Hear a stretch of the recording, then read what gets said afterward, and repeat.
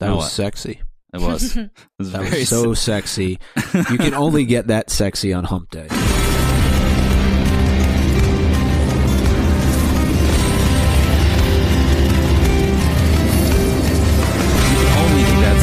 Game of Thrones. Featuring us. And some camel balls. And some camel Of course. balls. Sponsored by. Welcome to Wednesday, everybody. It's your favorite day of the week. Probably not, but it is here. You might as well enjoy it. Selena was nice enough to go back to France in between Monday and today's episode and FedEx us. What would it have to be? International overnight or priority, something probably like that. $1,000. Yeah, it cost her quite a bit of money. Absolutely, but it is very important. She's not able to take a vacation now for quite some time, but she did send us all those camel balls, and I have to say they were pretty delicious. Let me try one right now. I still have one sitting right here on the left part of my desk. Hold on. Out in the open. Creamy. You know, you're supposed to refrigerate those after opening. Oh, that might be why it's so runny. All right. Well, my consensus is that they're delicious, and we should continue to eat them. Game of Owns is brought to you by Camel Balls.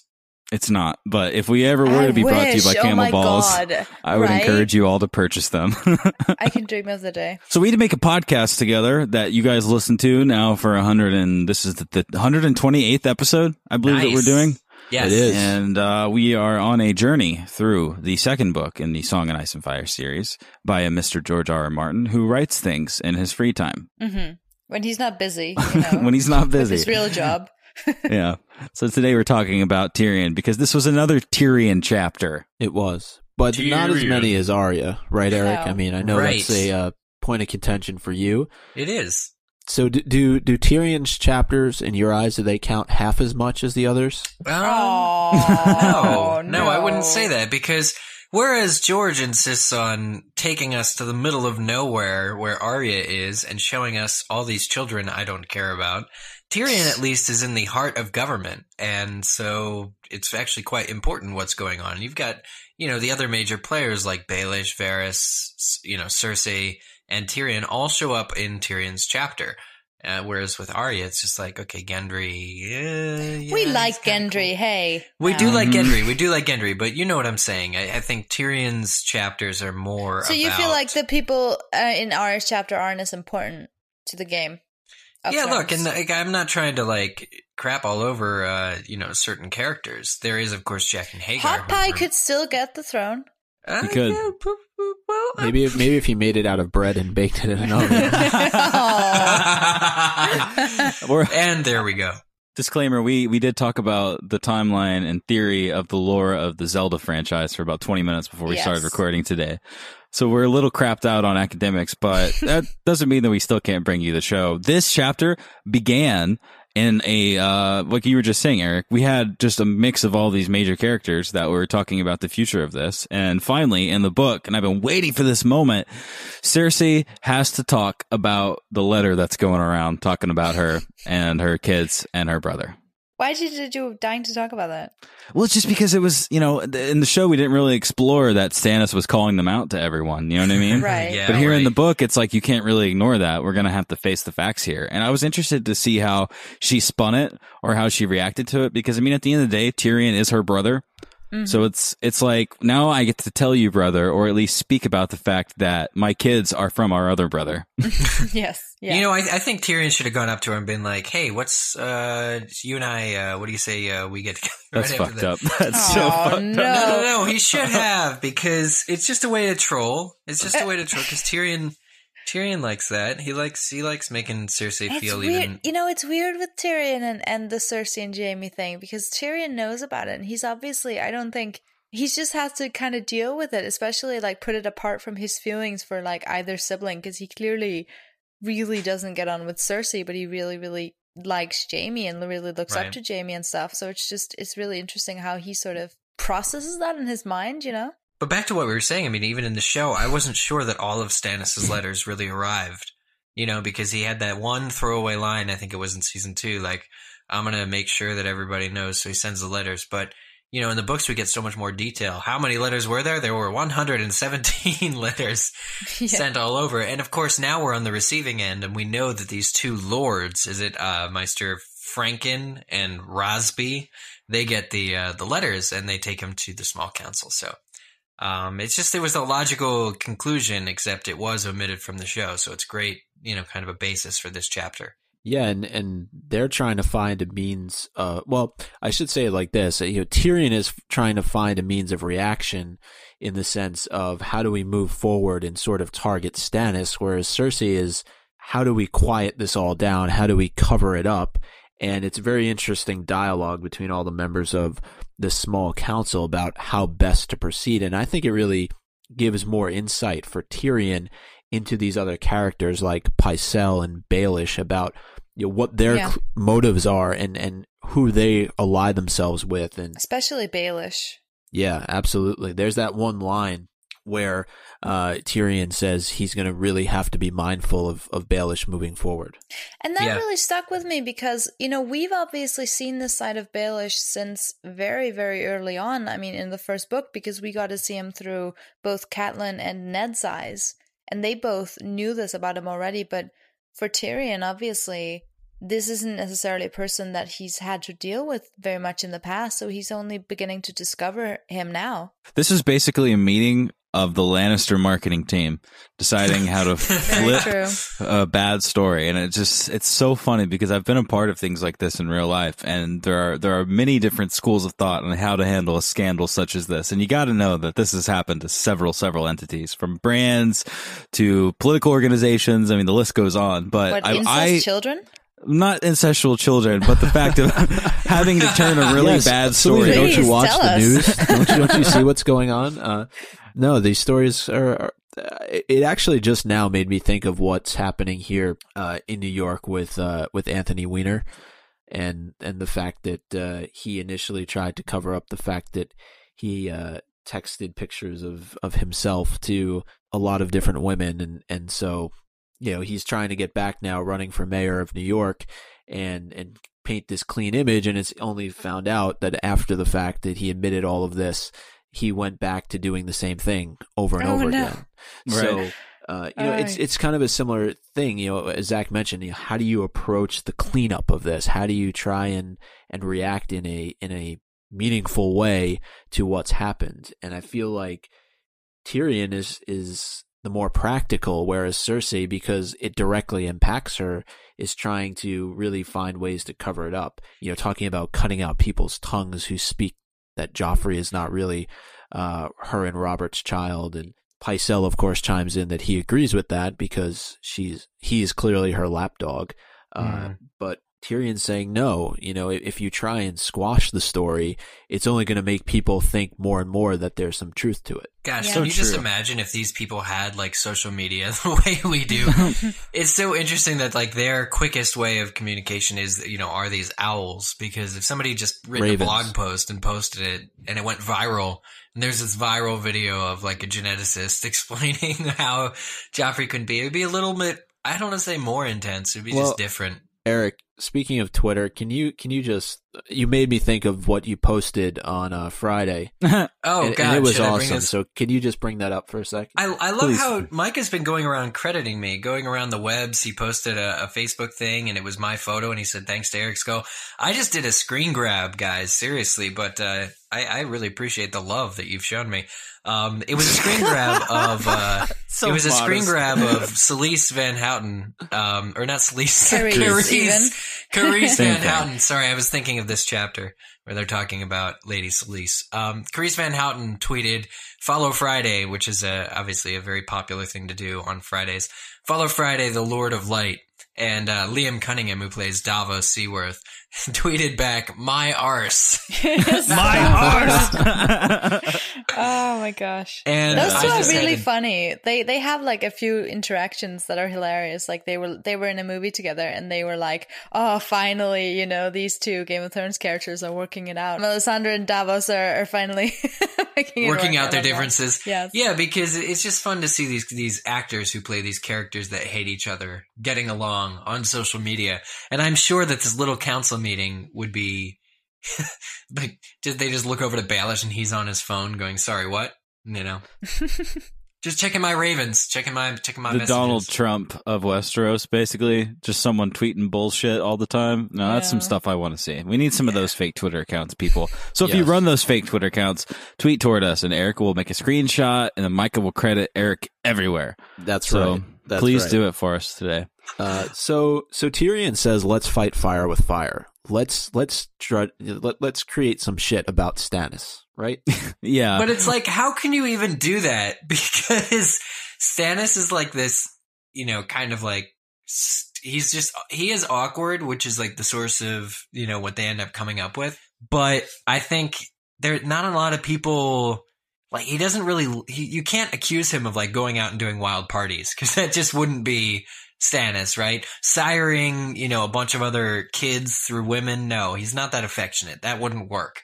They really had to work to find out what they could say about him, and almost what they said about him is that, it doesn't really involve him at all. Mm-hmm. Which is a smart move. Well, one thing they did mention, which could potentially be of use, is that he's turned his back on the old gods. Right. And for some people, I would think that would be important if he's to be king. Mm-hmm. Well, we make it sound like it's an election, too, because it's weird, like the way that they're working on PR, where at the end of the day, if Stannis has the bigger army, or in this case, the bigger navy, he could very much win, despite what people think. Yeah, it's but a weird. In this case, it's also about, all the Lannisters, they have all of the support from all these different houses and all the people because they believe that Joffrey is a true-born heir. But obviously, I'm guessing that a lot of these alliances can shift really easily. So then they wouldn't have a stronger army if all of the other houses realized that Joffrey was not Robert's son.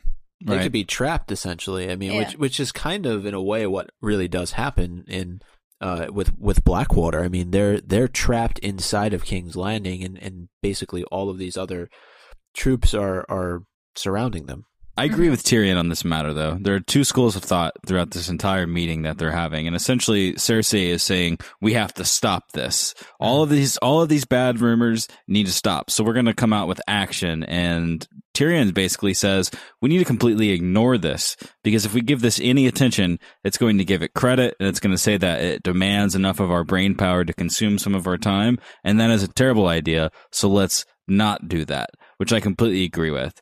But this moving the attention towards Stannis and to say that Patchface was actually quite possibly the father of the young Miss Baratheon, they're really mixing things up a little bit, and Tyrion's getting creative. But I mean, I'm curious as to how fast rumors are practically being spread throughout the kingdom. Does it take ravens to every company, or does it take, the right town crier to go around shouting in King's Landing, and then it'll just organically grow from there? Whores. That's the suggestion of Baelish, right? Oh yeah, it's the solution to right? everything in this series. It's true. I don't see that as working, though, and so I agree with Zach. No, not the horse part. What I'm saying is, I just don't see it having much credibility. Talking about Patchface being Shireen's actual father, it just seems like you're fighting back with the same kind of tactics, even though that's not what Tyrion initially wants to do. He's saying let's not sort of squash all this. Let's find another way of dealing with it. But to really take the same kind of approach with something that's actually not true. I mean, even Tyrion in the beginning of the chapter notes that, well, you're upset, Cersei, because this is actually true, Yeah. Right. Right. That's why you have such a problem with it. I just don't. I feel like you're fighting it with the same kind of rumor-based, idea, right? You're saying, oh well, Joffrey is a product of incest. Well, Shireen is actually half Patchface. I know it's weird. It is that high school thing, Yeah, exactly. that kind of well, let's start an even bigger rumor about this person. But it's true. I mean, if they get the idea of Joffrey being, Jaime's son into people's heads, like, are they going to just forget about that and be like, oh, but Stannis, Patchface, LOL, like. I don't know. It seems very middle school. But you've seen the media, though. Yeah, Maybe the it problem works. for me, like, Shireen does not deserve this. She deserves much better. Yeah, being compared to gargoyles. Yeah, that's rough. But I think It's an extreme world. One of the reasons why it works is because Patchface has the tattoos on his face. His face is similarly deformed, I should say. But it's a shame because how many of these people who are going to hear this rumor have actually seen Shireen? You know, Stannis doesn't necessarily like go out parading the streets. People won't really get it, I don't think. Yeah, and I think the one thing that they kind of leave out that lends so much credibility to what Stannis is saying is the fact that both Jon Arryn and Ned Stark have now died as a result of sort of finding out the truth. And this is why, you know, they're no longer walking the earth, is because they found out the truth. Whereas if you just throw out a rumor about who Stannis's daughter's real father is, you know, it's just kind of like you said, Celine, it's high school-ish. But it seems to work. It's the course of action that they all decide on. And so the world that they live in somehow has given them enough confidence to go out and do this. It's just weird seeing them, you know, obviously a little bit older than high school age, deciding to do this as a real tactic, as a way to combat this letter. Yep. But that's what happens. And then Tyrion decides to make a stop with some people. He's got a nice meeting set up with some blacksmiths. I know. Yes, Micah, tell us about Silurian. Tell us about what? Silurian. You know Silurian, the guy who complains about... Well, he's annoyed because he's like, I understand that these chains here are something that you want us to make and you don't really want to tell us what they're for, but he's like, dude, I can make you the sweetest armor, the best armor. It's totally in my body of work. Would you like to see this portfolio I brought with me? And Tyrion's like, fuck your portfolio and fuck your work. Make me these chains, peon. Or wear them. Right, or wear them. They did say, enter the hand of the king when I walked in, and I sat in this big chair, so give me a second. It's just like an artisan taking pride in his craft. He at least had to try to ask, but all Tyrion's interested in is these chains. No one likes a stuffy, like, self-absorbed, you know, Silurian. Yes. Exactly. I can make you this armor. It is my specialty, young lord. We'll pick a different voice for you, moving on. I'm Silurian. I give you the best quality armor. Ladies and gentlemen, Kermit the Frog. No, Kermit this the is Frog not here. Kermit. So now that Tyrion is done with his meetings for the day, he gets into what are those things called? That it's like a carriage, right? But not really. The rickshaw. Yeah, but before he does that, Litter? he takes a look around and he notes that he's done all he could to feed this hungry city, and I thought it just showed that he cares. Like, he legitimately cares, whether it's for his own protection or for some deeper reasoning. He actually gives a crap about these people. That's true. And I think that that's what makes, not to say that Ned didn't, but I think Ned just wanted to go back to Winterfell. And I think this is the quality, most of all, that Varys sees in him. And that's why they've grown to have, and will continue to grow to have, such a strong relationship.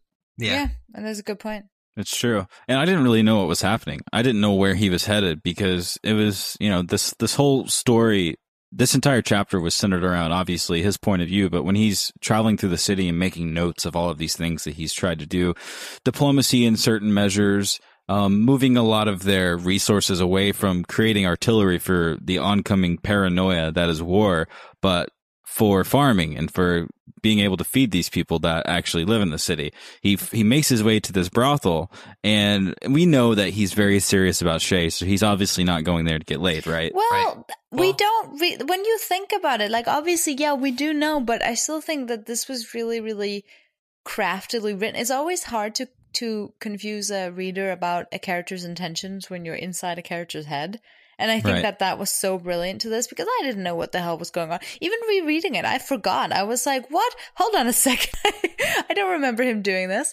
But I think and when you really start to think about it, Shae is a whore. I mean, that's what she is. So the fact that he sort of not only has her boarded up in a place, but he's willing to go to all this trouble to visit her, and he doesn't just stop off at Elalayayas or whatever and save himself the trouble. Like, it's really, you know, interesting. That's a good point. You know, yeah. Well, I think he was tempted because this brothel in particular was housing some finer product than he's used to. Yes. Good way of putting it. Well, I didn't know what to expect until Tyrion was in the wardrobe This, you know what? This is like a Narnia sequel. He's going into the room. He's chatting with Elia's mother, and then he gets with her, and they're talking about the things that she's going to do for him. But there's a subtext where she knows that she's just leading him to the ladder. And I'm just like, oh, okay, this is weird. I didn't know. I was like, is he going into the closet like so she can hide somewhere in the room, and then he finds her and it's a weird sex thing? Like, what's going on? I don't know. Tyrion was excited though, quite literally. Read the chapter. It's there. Yeah. We skipped over it. We're just like, you know what? Tyrion's a good man. We're gonna give him the benefit of the doubt, and just instead of talking about the rumor, just acting like it doesn't exist. Yep. So when he gets into the wardrobe, it turns out to be some secret staircase to a mythical land, aka underground. I was expecting just like a drawer of toys or something. Jesus. And at the bottom of the ladder is the sexiest thing you can possibly think of. Yeah, like he probably could turn himself into a sexy whore, you know, when you think about this whole scene. We feel like something's gonna happen, at least kind of sexy, and then he goes down the staircase, and there's Varys dressed like a man in leather and has weapons. Doesn't Varys look like very him. Rugged, yeah, very very rugged, very outdoorsy looking Varys. Indiana Jones Varys. It's like a dress up Varys, like dolls, collectible dolls. Well, it is. This is the rugged second time. Varys. The second time we know that we've seen him in a disguise. Who knows where he's been and has been slightly described somewhere else in the series? I know. You know what I mean? Yeah, because Tyrion said it looked nothing like him. Mm-hmm. Right. And that's a lot like what happened in the Ned chapter. Yeah. He even smells different. How cool is that? He changed his perfume and his incense. I know. He's got a scent guy, man. Yeah, man. You don't have a scent guy? He always smells like, what is it? Lavender, I think it said, or something like that. Yeah, it's a good color. Do you guys not feel like this is one of those story hints, kind of like the direwolf situation, where there's obviously something magical around it, but I'm not going to tell you anything about it yet? Yeah. Which? With Varys' abilities. Yes. I mean, he's really good at absolutely. disguises. And birds fly in small, dark tunnels. Yeah. Yes. I like that quote, and I also think that there's something very symbolic about this particular scene, but I also think that this really shows a strengthening between Tyrion and Varys' relationship, and you get towards the end of the chapter, and they realize that there's this like on again off again thing about it, right? Like they either really feel like they can trust each other or really feel like they can't trust each other. This entire series is really a big will they won't they for the Varys and Tyrion's friendship. Oh god. All right, so kill, do, or marry, go. But we got to count on the number of bastards, right?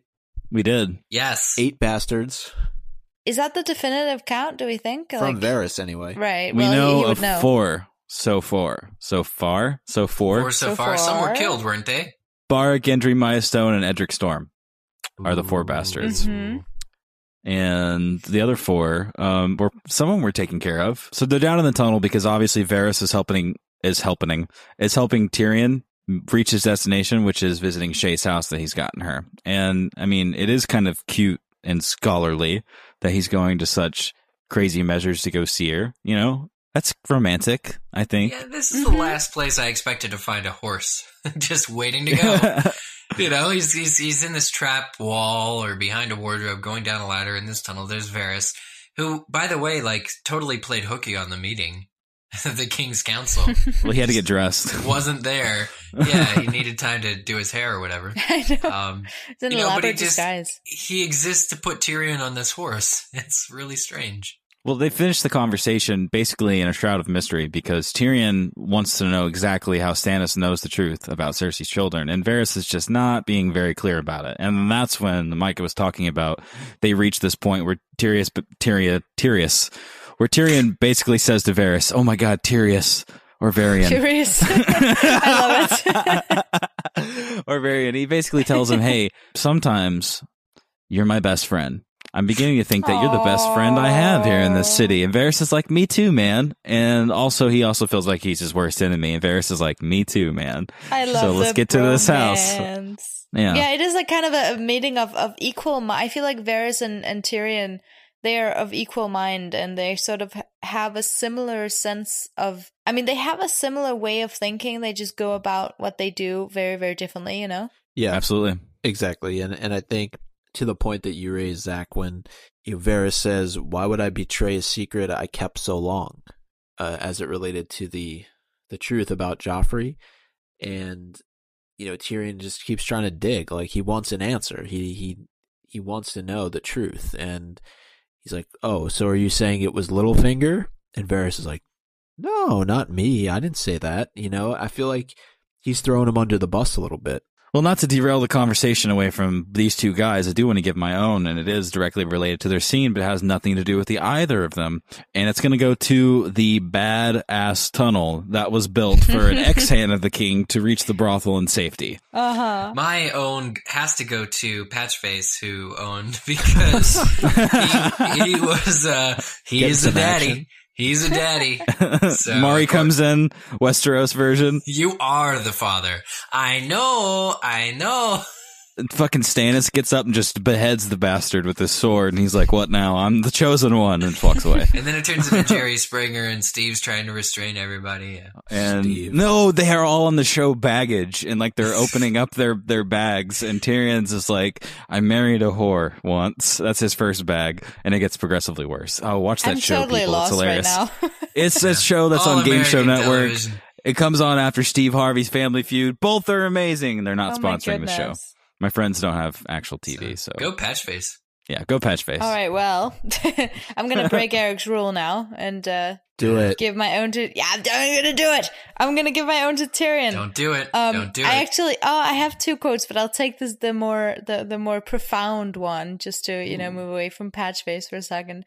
When he says, "When you tear out a man's tongue, you're not proving him a liar. You're only telling the world that you fear what he might say." I thought that was a line straight out of George R. R. Martin. It's kind of, I feel like I have this theory about George that he has this page where or this book, I should say, where he just writes down all these cool things that he wants his characters to say.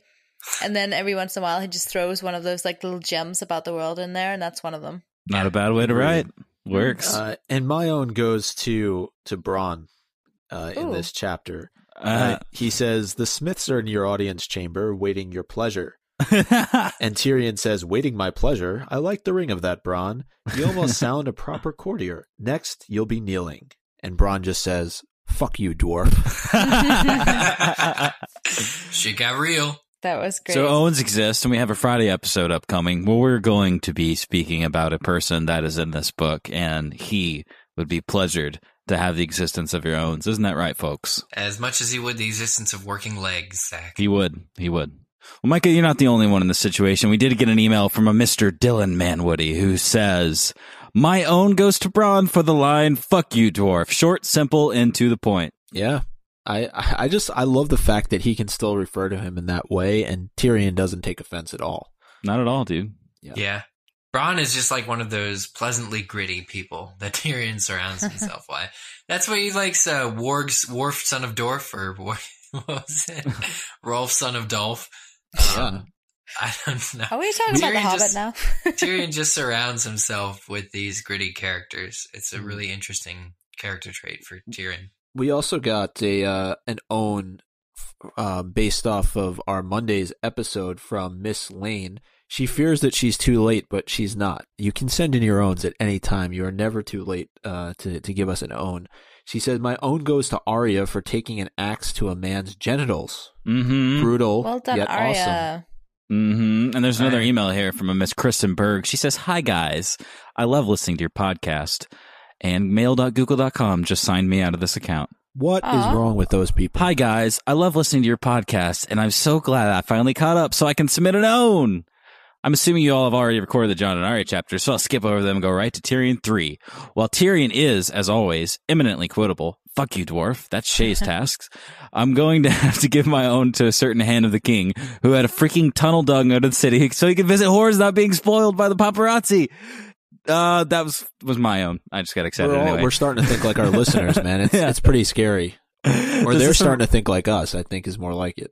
I think I would agree with that. And then she goes on to say, does this remind anyone else of the myth that JFK built secret passages under the White House so he could smuggle in Marilyn Monroe?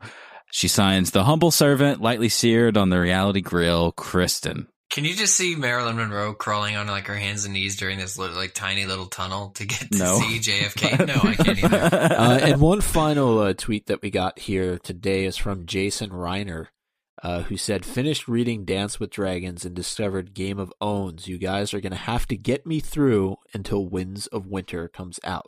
Hashtag, yeah, come on. We can do it. Yeah, come on. Mm-hmm. That's what we're here for. That is what we're here for. Jason, since you're new to the show, let me tell you something by way of asking Eric to tell you something. Eric? Ooh.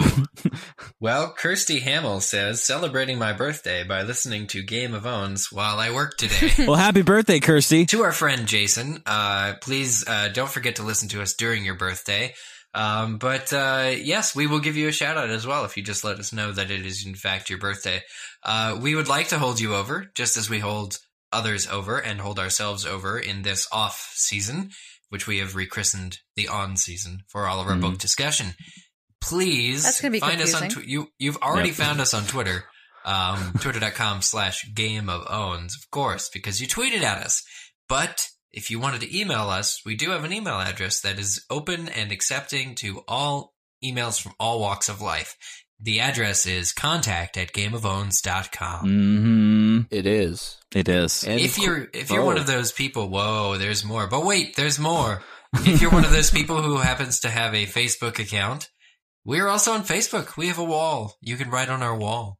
That's facebook.com/Game of Owns. Game of Owns. And if you want to leave us a little bit of feedback on the place where you most likely downloaded this episode, which would be iTunes, you can do so by just heading on over to the rate and review section. It is the month of August. Nothing less than 5 stars is acceptable this month.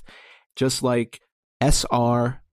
Padumain, which is a common name amongst iTunes reviewers, titled To Mr. Goatsbane. Ooh. Nothing, in all caps, less is acceptable, 5 stars in That's capitals. That is a very insightful review. Also a quick review from Night Shift Listener with the title, A Fix for My Game of Thrones Jonesin. Mm-hmm. Just the right blend of serious thought and silly banter. So thanks to those people for sending in a review and a rating of 5 stars. That was a very, very strong thank you. So I am thankful. So I will shout, sir. That's what you get for rating us 5 stars. There's no more threats. It's just this show of support. Very, very powerful thank yous from yes, from this show of support from all of our listeners has saved my marriage. Hey, listen, literally the next person who puts a badass 5-star review on iTunes, put your Twitter handle or something in there and give us a place where, and I will draw you a handmade picture and we will mail it to you as thanks. So please do that. Thank you. Wow. Yes. Now we've gone from threats to incentives. It will now I will literally write thank you and draw stuff. So do that and it'll be funny. It'll probably be Zelda related based on the frequent conversations of Zelda that we have before and after recording. It's only the middle of the week, guys, and listen to us. We're still getting ready for the Friday episode, which is nothing special other than the fact that we are reading the next chapter in the series. It's special because I'm here. I wondered how you got in. Through the door. Yeah, those doors, That's they're tricky. usually They how have it works. knobs that turn counterclockwise. Actually. Good. Well, Sam found the secret tunnel to our recording lair. Anything to say to the listeners while you're here, Sam? It's good to be back. Aww. And goodbye. See you Friday. You know, in the words of Tyrion, the song is sung, the wine is spilled, the wench is pregnant. Let's get out of here. See you bye, everybody. See you bye. See you later, everybody. See you bye. Eric Skull. Eric Skull. Peace out. Eric Skull. Eric Skull.